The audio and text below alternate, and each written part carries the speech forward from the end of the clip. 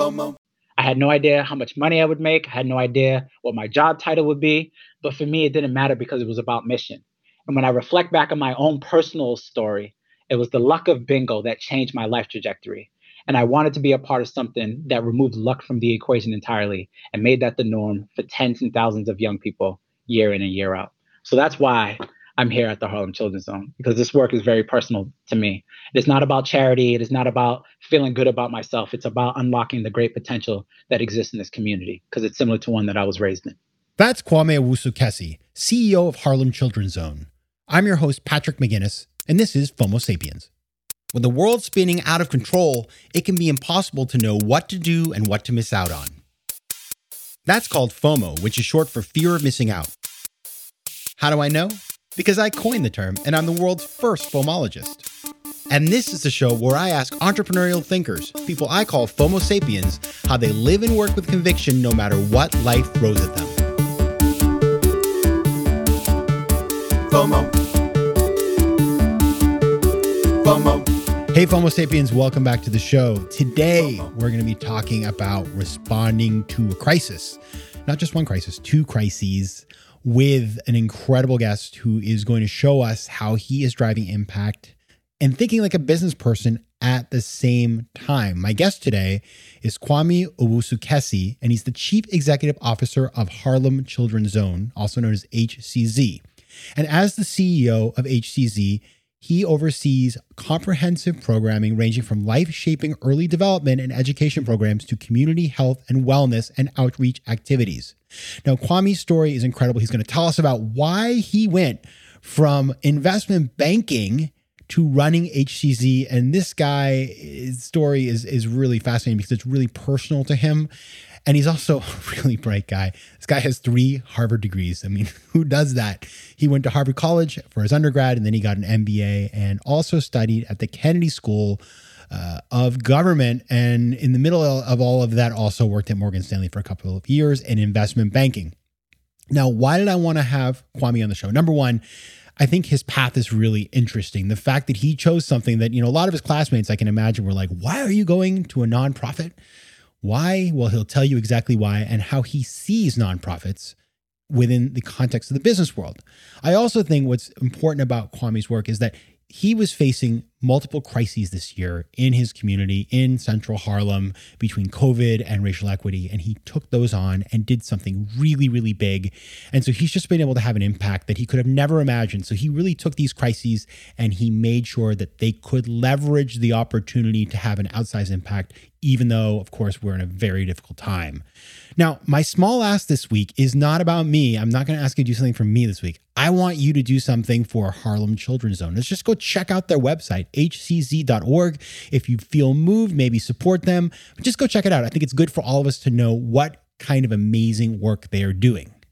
All right, that is that for the small ask. And now let's get on to the interview. Now, I actually know Kwame. We've been friends over a couple of years. I've had dinner with him a bunch of times. We met through common friends in New York City. And so I knew a little bit about him. But to be honest with you, until I started researching this interview, I didn't know the full extent of his story. And so I wanted to start our interview by asking him this question. How does a Morgan Stanley investment banker end up running a place like Harlem Children's Zone? That's a great question, Patrick. It has always been about my life mission to find a unique way to be able to combine business and public service in some capacity.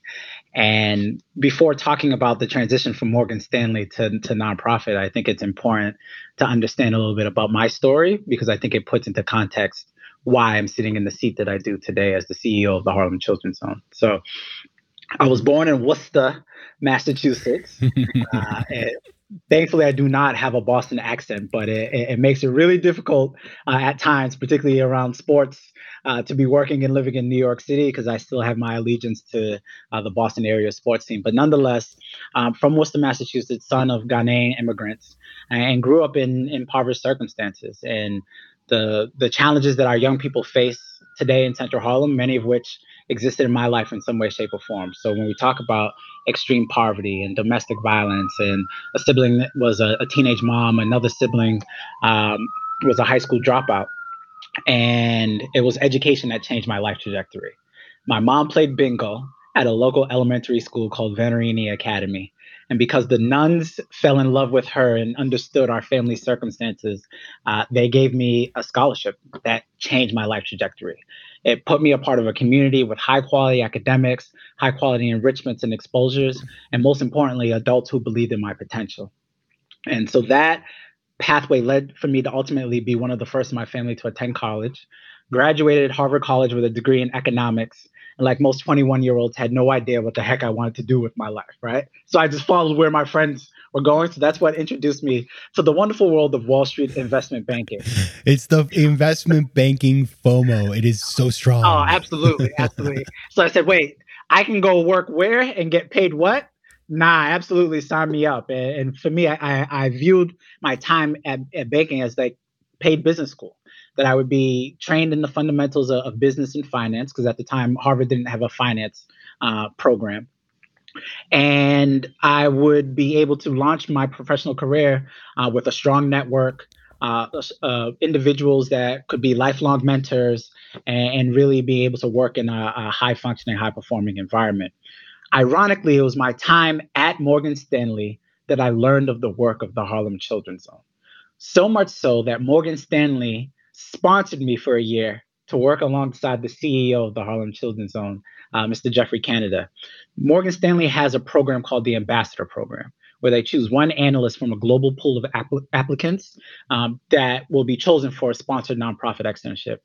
The year I was selected, I was able to choose between the Morgan Stanley Children's Hospital and then an organization called the Harlem Children's Zone. I said, let me figure out what this HCZ is about. It was supposed to be a 20-minute interview with Jeff Canada, turned into an hour and a half love fest, probably one way on my end. But I was like, no, I want to work for that guy, because to me, he seemed like the modern day Malcolm or Martin, and had a bold vision for the future. And I wanted to be a part of that. And I very much connected with the mission of the organization. And it didn't hurt to be paid as a third year banker doing nonprofit work. And so I had the best of both worlds. And that year, doing that fellowship changed my life.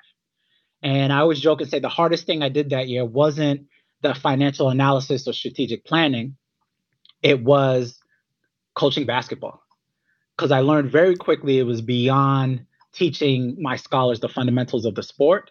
It was, Coach Kwame, can you walk me down that block? Because I'm not good there. So when you think about the maze of violence that our young people have to navigate and how they look to the adults in their lives as stakeholders, as protectors, I got an up close and personal view of what it meant to really be a stakeholder in the lives of our children.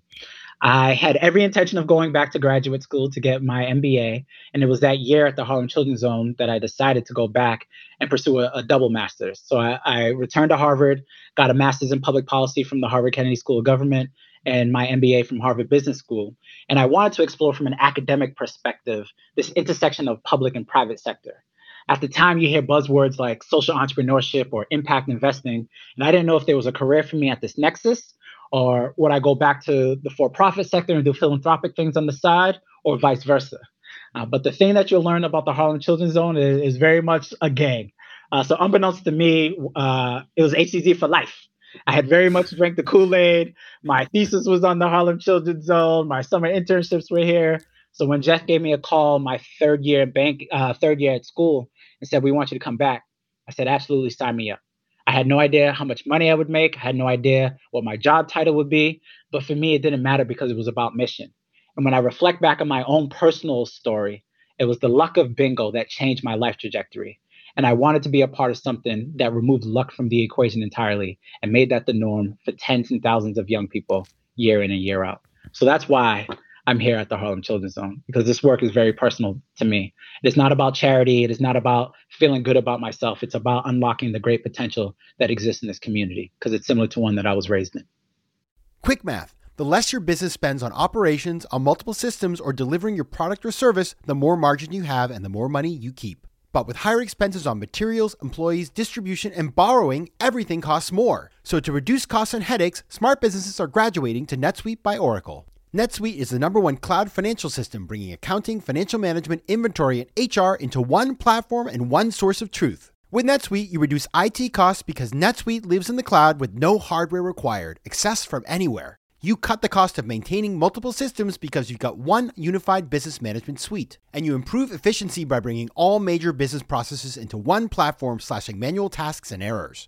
Over 37,000 companies have already made the move, so do the math. See how you'll profit with NetSuite. And with rising prices everywhere you look, you gotta do the math and save money. Good news, by popular demand, NetSuite has extended its one-of-a-kind flexible financing program for a few more weeks. So head over to netsuite.com/FOMO. That's netsuite.com/FOMO. netsuite.com/FOMO. It's an amazing story, and I think kudos to Morgan Stanley for that program. And if you work at Morgan Stanley, you work at a company like that, I think encouraging these types of things, if you're in a position where you can, clearly it has an impact. Now, Kwame, I was watching you on CNBC because you're fancy like that. And you said, and this is a great quote, so I just want to tell you what you said. You may not remember. You said, "The Harlem Children's Zone is at its best in a crisis." Well, you've certainly gotten a chance to show that this year. We've had two, I'm sure there are other crises, but the two that I want to talk about today that affect your community up in Harlem are, number one, COVID. Clearly, the community in Harlem was disproportionately affected by COVID. And number two, racial equity and the conversations that we're having around justice in America. So I want to get into both of those today and how you have responded as an organization. But I want to start with COVID, because I know that you guys have stepped up in a big way. You got a $26 million commitment from the Audacious Project, which is housed within TED. So talk about, first of all, just tell us what it was like in the beginning, just dealing with the onset of COVID, and then tell us how you responded. Sure. So COVID is a calamity like no other that we've ever seen or experienced. And at the time, a year ago, ironically, New York City was the epicenter of the pandemic in this country. And we knew that it was going to devastate our community, right? Because in times of crisis, the most marginalized among us pay the highest price with their lives and their livelihoods. So we had to spring into action. And the thing about having close proximity to the individuals that you serve is you're able to get real live data. So we launched a community survey. We were tracking the clicks on our website, on our resource page to triangulate to say, what are the greatest needs? And we were able to develop a 5-pronged approach to address COVID. The first was the need for emergency relief funds. The second is this idea of protecting our most vulnerable. So access to masks, thermometers, oximeters, and launching a public health campaign, reminding folks the importance of staying covered together and staying covered for each other. The third component was bridging the digital divide, understanding that internet is a fundamental right. Folks need to have proper access to internet and proper access to the learning devices. Connected to that, the fourth pillar was preventing learning loss. Understanding a generation of young people would be at risk of losing over a year of school, which is what we're seeing playing out all across this country. And then the fifth and final component, mitigating the mental health crisis. Again, a generation of individuals that will have PTSD, massive amounts of toxic stress, massive amounts of loss and uncertainty that is plaguing our community. So making sure that folks would have access to the proper telehealth supports, virtual support groups, and the like. And we had a bold vision. We wanted to raise $20 million for our efforts in Central Harlem. And as Jeff and I, and Jeff, again, our founder of the organization, started to see what was happening all across the nation, we said we can't just think about Central Harlem. Right? This is going to be devastating to communities of color all across this nation. And we saw that playing out with the infection rates and the death rates. So we evolved what was supposed to be a $20 million effort in New York City to a $50 million effort for the nation. And 6 additional cities have agreed to replicate that 5-pronged approach that we've developed because they saw similar things on the ground. And those cities were Oakland, Minneapolis, Chicago, Detroit, Newark, and Atlanta. And given our work in the field, we were able to identify high performing best practice examples of nonprofit organizations that can execute timely and at scale and with excellence. And for us, the work of the Harlem Children's Zone has never been about Central Harlem. It is about being a place of innovation and sharing best practices with the field. So we felt it was our responsibility to be able to leverage the resources, the know-how, the access that we have for the benefit of communities all across this nation. As you had articulated earlier, we were presented a unique opportunity to present our efforts for COVID response to the Audacious platform that is housed at TED, and which is a collaborative funding platform that catalyzes capital for social change initiatives. And they take large bets on things that they believe will have a significant social impact. So I was invited for the opportunity to give a TED talk and also a 5-minute Zoom pitch to foundations and high net worth individuals outlining our collective national plan. And we were successful in raising $26 million in catalytic funds and ultimately led the pathway for us to actually achieve our goal and ultimately raising over $50 million for our 7 cities collectively. So really excited. There's been tremendous support that has been provided to our family. So millions of dollars in emergency release funds across our 70 cities, close to 40,000 laptops have been distributed. And we have a unique partnership with the Take on Race initiative, led by Procter and Gamble and other high-performing corporations like Walmart and Dell and PNC, Dow Jones, and others that have a bold vision of getting 1 million devices in the hands of young people all across America. So that's been great. Probably distributed over 250,000 masks. We've had launched a public health campaign that have had over 20 million impressions nationally. So have been really, really excited to be able to step up in a way to serve those that are most in need and getting these resources into the hands that are most in need. So have been proud of the way the organization has been able to step up and lead through very difficult times, but the work is not done. And as you also mentioned earlier, the Harlem Children's Zone exists for moments like this. Right? We didn't need a pandemic. We didn't need the racial justice issues that occurred in the last year to reveal to us the generations of negative impact of disinvestment, disenfranchisement, racism, social inequity that has been plaguing communities of color all across this nation. And we felt it is our responsibility to continue to play a leadership role in putting millions of young people on a pathway to social and economic mobility. You just highlighted that this organization is really different than probably a lot of people realize. Like, I remember a good friend of mine worked at Harlem Children's Zone, and she's a teacher there. And I knew what she did. She explained it to me, and it was very different than what I thought. I thought it was like a charter school or something. And I think it's important to focus. I'd love to just have explain for us why the work you do and the way that you do it is different, and why it puts you in a better position, like to be able to make the decision to say, you know what, because by the way, like just $50 million. I mean, who does that during a pandemic? So just, can you unpack that for us? Sure. So the mission for us is quite clear, right? We're trying to break the cycle of intergenerational poverty and again, put 1 million plus young people on a pathway to social and economic mobility. And what that requires is what we say is comprehensive place-based services. So first, let me break that down. When we say place, it's this idea that place matters, right? The research has caught up to what we've intuited for the last 2 decades. Where a child is born and raised has everything to do with their future prospects for social and economic mobility. So Raj Chetty's research, and he's based out of Harvard, basically says within a 0.6 mile radius of where a child is born has the most significant impact on their future prospects of success. So place matters. When we say comprehensive services, what the last year has shown us is how interconnected the challenges that our communities face really are. You can't silo problems into neat buckets, right? The economy doesn't open up until schools open up. And if folks aren't healthy and they're not working or able to work, we see the impact that also has on the economy and folks' livelihoods and lifestyles and things of that nature. So this intersectionality of what was traditionally thought of as siloed issues is now, the mental models around that are now shifting. So when we say comprehensive services, yes, at the core of what we do is quality education, but not just education in the schools. Yes, we run 2 charter schools, but a common misperception of the Harlem Children's Zone is that we're just a charter school. Less than 20% of the young people we serve attend our charter school. The lion's share of our students attend traditional public school. So we have working relationships and presence in traditional public schools. We have extensive after-school programs, a whole set of high-quality programs, literally from cradle, starting with our baby college, through career.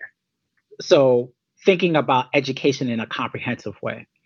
The second component is this idea of health and wellness, and not just physical health. Right? And one of our goals is we're trying to eradicate childhood obesity, particularly if you see the rates of obesity and overweight rates in Central Harlem is just staggering, compounded with all of the comorbidities that we see playing out with in COVID. So, what good is this investment in quality education if there's a health ticking time bomb down the line? But in addition to just physical health, also breaking the mental models and the stereotypes around mental health and wellness, and making sure that our community is informed about the importance of mental wellness and well-being, and having the resources to be able to address what the research shows, right? There's really um, significant impact on brain development given the existence of toxic stress, and how does that impact one's ability to learn. So making sure that we're providing the proper supports and connections from a health and wellness perspective. And then the third element of comprehensive services is this idea of community building. So that's not only thinking about the built environment and having institutions that thrive and flourish and support the community, but also building social capital within a community so folks can leverage and support one another. It's thinking about the economic environment, the workforce development, community leadership development. All of those things are interconnected, and we think comprehensively, to me, is the vaccine to poverty. So the Harlem Children's Zone was built to address comprehensive issues. So when a calamity like COVID hits, we think we are well positioned and innovative enough and flexible enough to be able to marshal the necessary resources to attack something that was attacking our community. So that's a little bit about the Harlem Children's Zone. I understand the misperceptions around this, but we think it's a comprehensive effort in order to combat what is a multi-pronged and multi-level challenges that plague our communities. Tudo bem, meus queridos Homo sapiens? Now that right there was Portuguese, and as you know, I love speaking foreign languages. But I'm not alone. 1 in 5 Americans have learned a new language on their bucket list. If that's you, make 2024 the year you finally check it off that list with Babbel, the science-backed language learning app that actually works. Don't pay hundreds of dollars for private tutors or waste hours on apps that don't really help you speak the language. Babbel's tips and tools are approachable, accessible, and delivered with conversation-based teaching so you're ready to practice what you've learned in the real world. Now, FOMO Sapiens, you know I speak 4 languages, and it takes work to stay on top of them, especially with French. C'est difficile. But with Babbel, I'm able to practice practical conversations that I can actually use in the real world. Here's a special limited time deal for our listeners. Right now, get up to 60% off your Babbel subscription, but only for our listeners at babbel.com/FOMO. Get up to 60% off at babbel.com/FOMO. That's spelled BABBEL.com/FOMO. Rules and restrictions may apply. Now, the work of Harlem Children's Zone has always been about combating racism and structural racism and the things that keep people from being able to progress in their lives. And obviously, this is not new to you. You've been working on this your whole career. And Jeffrey Canada, when he started Harlem Children's Zone, was focusing on this. But something, the changes that happened this year with the death of George Floyd and others that changed the conversation in America, I created an opportunity. It sounds weird to say, but in a sense, it created an opportunity for voices such as yours and Harlem Children's Zone to be heard in a different way and for you to have an impact. But at the same time, you had to care for your own community, where I'm sure people were showing up deeply traumatized by what was happening around the country. So as you're dealing with COVID, you also have this other huge challenge that you have to respond to. How have you done that? It's been difficult times. And again, the things that were revealed in the last year aren't a surprise to our community, but it doesn't mean it stings any less when you see it playing out in live television about the lack of care for human life. And I actually wrote a letter to our young people, and when this was playing out, and what I said to them was, I imagine that you're going through a host of emotions. I am too. And I don't want to pretend that I know exactly what you're going through, but let me describe the roller coaster of emotions that I'm going through, right? I'm trying to balance the rage, the anger, the despair, the sadness that I'm feeling with the responsibility that I have as a leader, not only for this organization, but for my household, and having to be that sense of stability and power and support for so many others that are depending on me. And it's been really tough. And I don't want to deny that I'm going through those roller coaster of emotions, similar to that I imagine our young people are. But the thing I wanted to be crystal clear about is know that I love you, right? Know that your life matters.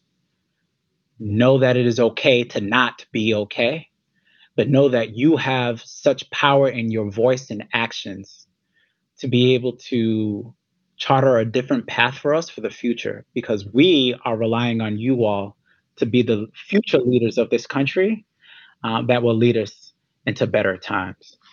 So it was really important for us not to avoid having the conversation with our young people, to empower them, to let them know it is okay to feel these hosts of emotions, but how do you channel that energy in productive ways that allows us to create a new narrative? And you mentioned the term opportunity, right? There is a unique opportunity now where the collective consciousness of this nation has now risen to a level that it's primed for action. But that's not going to always exist. So we need organizations like the Harlem Children's Zone and so many other high performing organizations across this nation to be able to show a different pathway forward. Right? And it's my hope that the evidence, the 2 decades worth of evidence that we have, can break mental models around race, around racial equity, around what is possible in these communities. Like I said, I am like the children that we serve. And oftentimes when people have conversations with me, they think my story begins with Harvard, right? So then automatically they think it begins with privilege. And if you can connect with me through my educational professional journey, and then you learn that I am actually the same as the young people that we serve, then you should be able to connect with our community as well. So I feel that I have been blessed and privileged with an awesome opportunity, given my lived experience, to sit in the seat of CEO of the Harlem Children's Zone and really force the conversation and lead the conversation across the nation that will allow us to marshal the necessary resources to be able to effectively execute on comprehensive services, because we know the model works. We know that it is effective. And since we know it works, we have a responsibility to replicate that model all across this nation. You just mentioned the term high performing organization, and I can almost imagine, I'm just trying to imagine that the first day you show up with your Morgan Stanley, whatever, financial models and that kind of mindset, it was probably a shock for you, maybe, or maybe not. You'll tell me that you're now in an environment that has totally different metrics, totally different stakeholders than, a bank. But at the same time, you bring to the table a lot of the business acumen that you have developed over the years. So when you think about being the CEO of a organization like HCZ, where is the line between, quote unquote nonprofit or social enterprise, and then thinking like any other business person? I wholeheartedly believe I'm running a business, right? The legal entity of the organization doesn't determine the quality or the skills required to execute on a bold vision. And I have this conversation a lot with my classmates. If I blindfolded you and said, hey, you have the opportunity at a young age to be in the leadership role of an organization that has 1,800 plus employees, 22,000 plus clients, the decisions that you make could have life or death implications on an entire community. You'll get to meet with heads of states and titans of industry, multi-million-dollar budget, significant opportunities to fundraise, unique problems that's going to require you building a culture of innovation. Would you take the job? Absolutely.